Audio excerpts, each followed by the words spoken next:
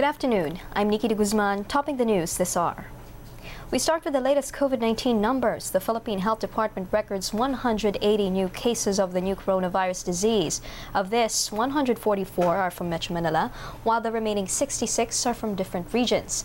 That puts the country's total number of confirmed infections at 13,777, although only 9,737 are currently active cases. 85 new recoveries and 6 new deaths have also been reported. The Philippine government stands by Health Secretary Francisco Duque amid controversies surrounding him. Duque earlier drew flack for saying the Philippines is now dealing with a second wave of COVID-19 cases, a statement he later took back. Malacanang is confident Duque will answer all allegations against him in the proper forum, but for now it adds Duque must remain in his post to do his job. Some senators who earlier called for Duque's resignation have voiced their frustration against the health chief. Senator Sonny Angara says he and his 13 other colleagues who passed the resolution last month are now more unlikely to change their mind. Senate President Vicente Soto III, as well as opposition lawmakers Franklin Drilon and Risa Hontiveros, echo similar sentiments, saying Duque's blunders are unforgivable and difficult to ignore. As the Philippine government reopens parts of the economy, several medical groups warn private companies against using rapid antibody tests for employees returning to work. In a statement, doctors claim these tests have high false positive rates that would not only create a false sense of security, but also further strain the resources of businesses and local healthcare system. For Dr. Mario Panaligan, former president of the Philippine Society for Microbiology and Infectious Diseases and the current vice president of the Philippine College of Physicians, he believes the best way to screen employees is through a simple clinical test. We advise, of course, the screening tools. For example, if we ask them if there's exposure, number one, if there's none, then ask if they are vulnerable, if they have comorbid illnesses or they are a little old. If they're not, then definitely have to ask if they have cough and colds. Now, if there's everything is no, then definitely you can actually clear this patient to go back to work. And that's actually free by just screening them. The Philippine Finance Department rejects calls for suspension of value-added tax collection amid the COVID-19 crisis. Senator Risa Hontiveros made the proposal, saying Filipinos need all the financial relief they can get to help them cope with the concerns caused by the pandemic. But the DOF says suspending VAT charges is not advisable since the government needs more funds to fight the pandemic. The Energy Department is also not in favor of canceling VAT charges, specifically on power rates. Is not a good option at this time because of the funds. That's one. And secondly, the VAT po, it's actually a progressive tax because those who use electricity more will be paying more VAT. Atin pong pamahalaan ng ating pong bansa ay kailangan po ng pera para suportahan po yung laban natin sa COVID. Naghahanap po tayo. Tulong-tulong po tayong lahat na paghahanap kung paano po natin mapapund ng ating mga requirements. So, napakahirap po siguro kung ngayon tayo magsususpend po ng VAT. Baka wala na po tayo mapagpunan ng pera. Philippine Labor Department says it's reviewing the appeal of about 50 small businesses to temporarily close due to the losses from the COVID-19 pandemic. This puts at risk some 190,000 jobs. Labor Secretary Silvestre Bello III notes these micro, small and medium enterprises, or MSMEs, include retail and tourism businesses that initially implemented a flexible work arrangement. The agency has already proposed a government subsidy that would shoulder up to 25% of salaries from struggling MSMEs. It also has an emergency employment program that offers 6-month jobs. Based on DOLE's data, the COVID-19 outbreak has displaced some 2.5 million workers in the country, whether temporarily or permanently. There are still a lot of hurdles to overcome before retailers can successfully resume regular operations amid the COVID-19 pandemic. That's according to Rosemary Ong, president of the Philippine Retailers Association.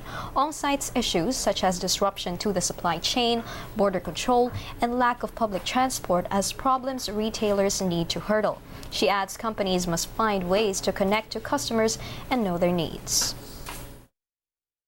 We retailers really need to have merchandise or revisit or redefine our assortment into recession-proof, because we are very much aware now that consumer behavior has changed, consumer preferences has changed. Priority now is really the essentials like food, and then for some non-essentials, I guess we have to review our assortment. We have to be connected. I mean, our product, we have to be connected to our consumer. What does the consumer really wants and needs from us? 10 villages in Navotas City and Metro Manila have been placed back under enhanced community quarantine today, May 23. In a bulletin by the Regional Interagency Task Force on Infectious Diseases in the National Capital Region, it says the lockdown will last until May 31st and will include villages with the highest number of COVID-19 cases in the city. Navotas City Mayor Toby Chanco initially requested that the entire Navotas revert to ECQ with 138 confirmed coronavirus infections and counting. He says they're still waiting for the results of about 970 PCR tests. The main reason bakit ako nag-request ng ECQ is to be on a preventive mode. Kasi mahirap yung reactionary kasi delayed na yung reaction mo because delayed yung resulta ng test. So kung delayed yung resulta ng test, sabihin natin, ang isang tao tinest natin 5 days to 7 days bago lumabas yung resulta. So for the 5 to 7 days, paikot-ikot yung tao na yon. So ilan ang mahahawaan, no? Para sa ikabubuti ng lahat. Wala po tayong magagawa kung okay, kung ganun talaga. Pwede pa naman, nakakaraos pa naman kahit papaano. The Philippine government clarifies stranded Filipinos across the country are not required to get tested for COVID-19 to be allowed to travel back to their homes. Interior and local government spokesperson Jonathan Malaya says individuals only need to secure a medical certificate and a travel authority. Malaya adds local governments should not charge excessively for these two documents. Hindi po kayo kailangan magpa-rapid test or kayo ay magpa-PCR test. Hindi po. Ito pong medical certificate ay nagsasaad lamang na hindi kayo contact, suspect, or probable or confirmed COVID-19 case. At nakasaad din po na kayo po ay nag-14-day quarantine. Magtungo po kayo sa inyong local government unit para makakuha ng medical certification at sa inyong Philippine National Police Station para naman po sa travel authority. Meanwhile, Malaya says 42 village officials are currently facing criminal cases for corruption allegations related to the Social Amelioration Program. He expects some more will be charged as 15 other cases are being prepared, while 93 more are under investigation. The first COVID-19 testing facility in the province of Negros Occidental set to open its doors next month. Marcian Muico reports.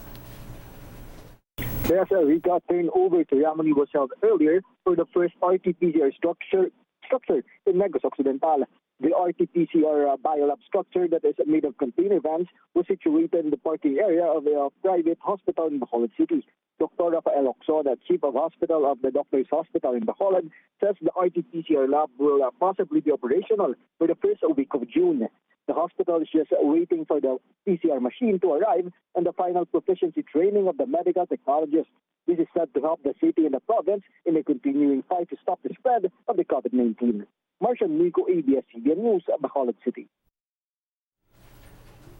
The British Parliament brings in mandatory quarantine for international arrivals to curb the spread of COVID-19. But as this report tells us, questions remain about the enforcement of the new health measure, as well as its damage to the country's economy. Travellers arriving in Britain from overseas will have to self-isolate for 14 days and tell the authorities where they'll be staying. That's according to new rules set out by the government on Friday, as it seeks to prevent a second wave of infections. Here's Interior Minister Priti Patel. International arrivals to self-isolate for 14 days. That is the incubation period of the virus, so that if people have become infected overseas, we can limit the spread of the virus at home. The quarantine comes into effect on June 8th and includes returning Britons.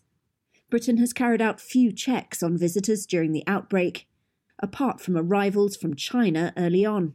That's prompted accusations that Boris Johnson's government has been too lax, as well as slow to impose lockdown and behind many other countries on tracking and tracing. The latest plans look likely to draw more criticism.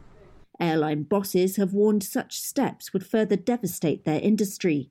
And then there's the question of enforcement.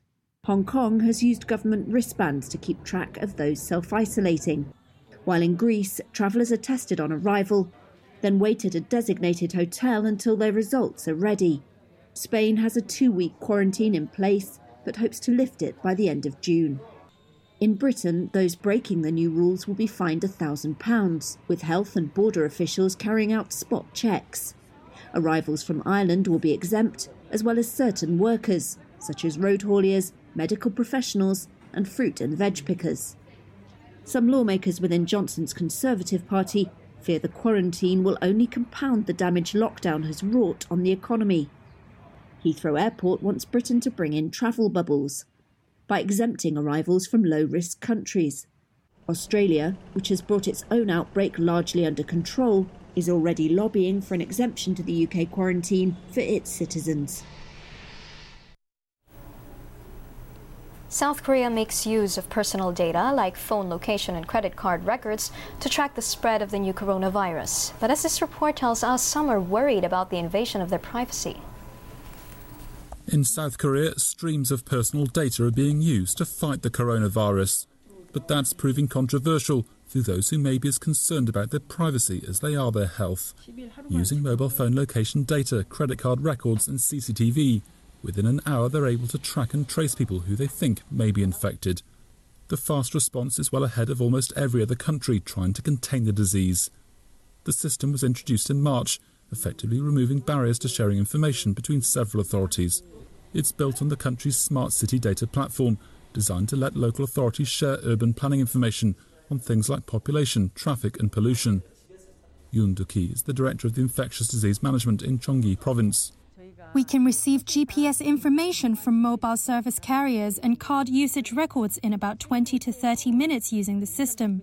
So the time needed for epidemiological investigation, which used to take around 2 to 3 days, has been relatively shortened, and it helps prevent the spread of infections. The system got its first test with a fresh outbreak in May, traced to an area of the capital Seoul known for its nightlife. At least 196 people were infected in just this small hotspot. We accessed all credit card usage records of the people who visited Itaewon clubs. Everyone on the visitors list are suspected infectees, so we investigated those specific people's card usage records. We also requested GPS information and received a full list of people who stayed in the relevant areas for over 1 hour during a specific time period. Authorities' power to get hold of personal information was established by a new law 5 years ago. The Infectious Disease Prevention and Control Act was introduced after the country was hit by the Middle East Respiratory Syndrome, known as MERS. It allows health officials in South Korea to access a wide range of personal data without a court order. Lee Jae-myung, the governor of the Gyeonggi province, says it's important such information is only used for health crises like the current pandemic. There might be some parts of South Korea's contact tracing system that Western countries can't understand. But in our country, almost everyone uses smartphones, and the IT industries are highly advanced, so we can access records of every smartphone which has passed by a repeater in a certain area at some point. Actually, this is a very scary reality, and such information should only be used for crises like infectious diseases. Many countries are scrambling to develop smartphone apps that can trace contacts of patients without revealing detailed personal information. South Korea has chosen a different path and a more invasive approach. Among people Reuters spoke to in a shopping mall here, there's an acceptance of the approach, but concerns about privacy too. I think it's a violation of privacy to let everyone know where a confirmed patient lives, where they went and what they spent money on. I think it would be better if only the government knows that information.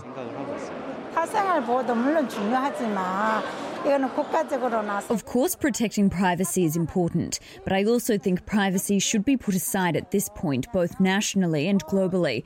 At a national or global level, lives are more important than personal privacy. Yes, personal privacy is important, but preventing an infectious disease is even more so. 전염병 차단하는 게 더 중요하다고 생각해요. With less than 300 deaths, South Korea's handling of the pandemic has left many countries reflecting on how much better they could have done themselves. But whether they would have been prepared or indeed able to use the same data capture methods is another matter altogether. And that's the latest news. I'm Nikki de Guzman. Stay tuned for TV Patrol later at 6 p.m. and The World Tonight later at 9. You're watching the ABS-CBN News Channel.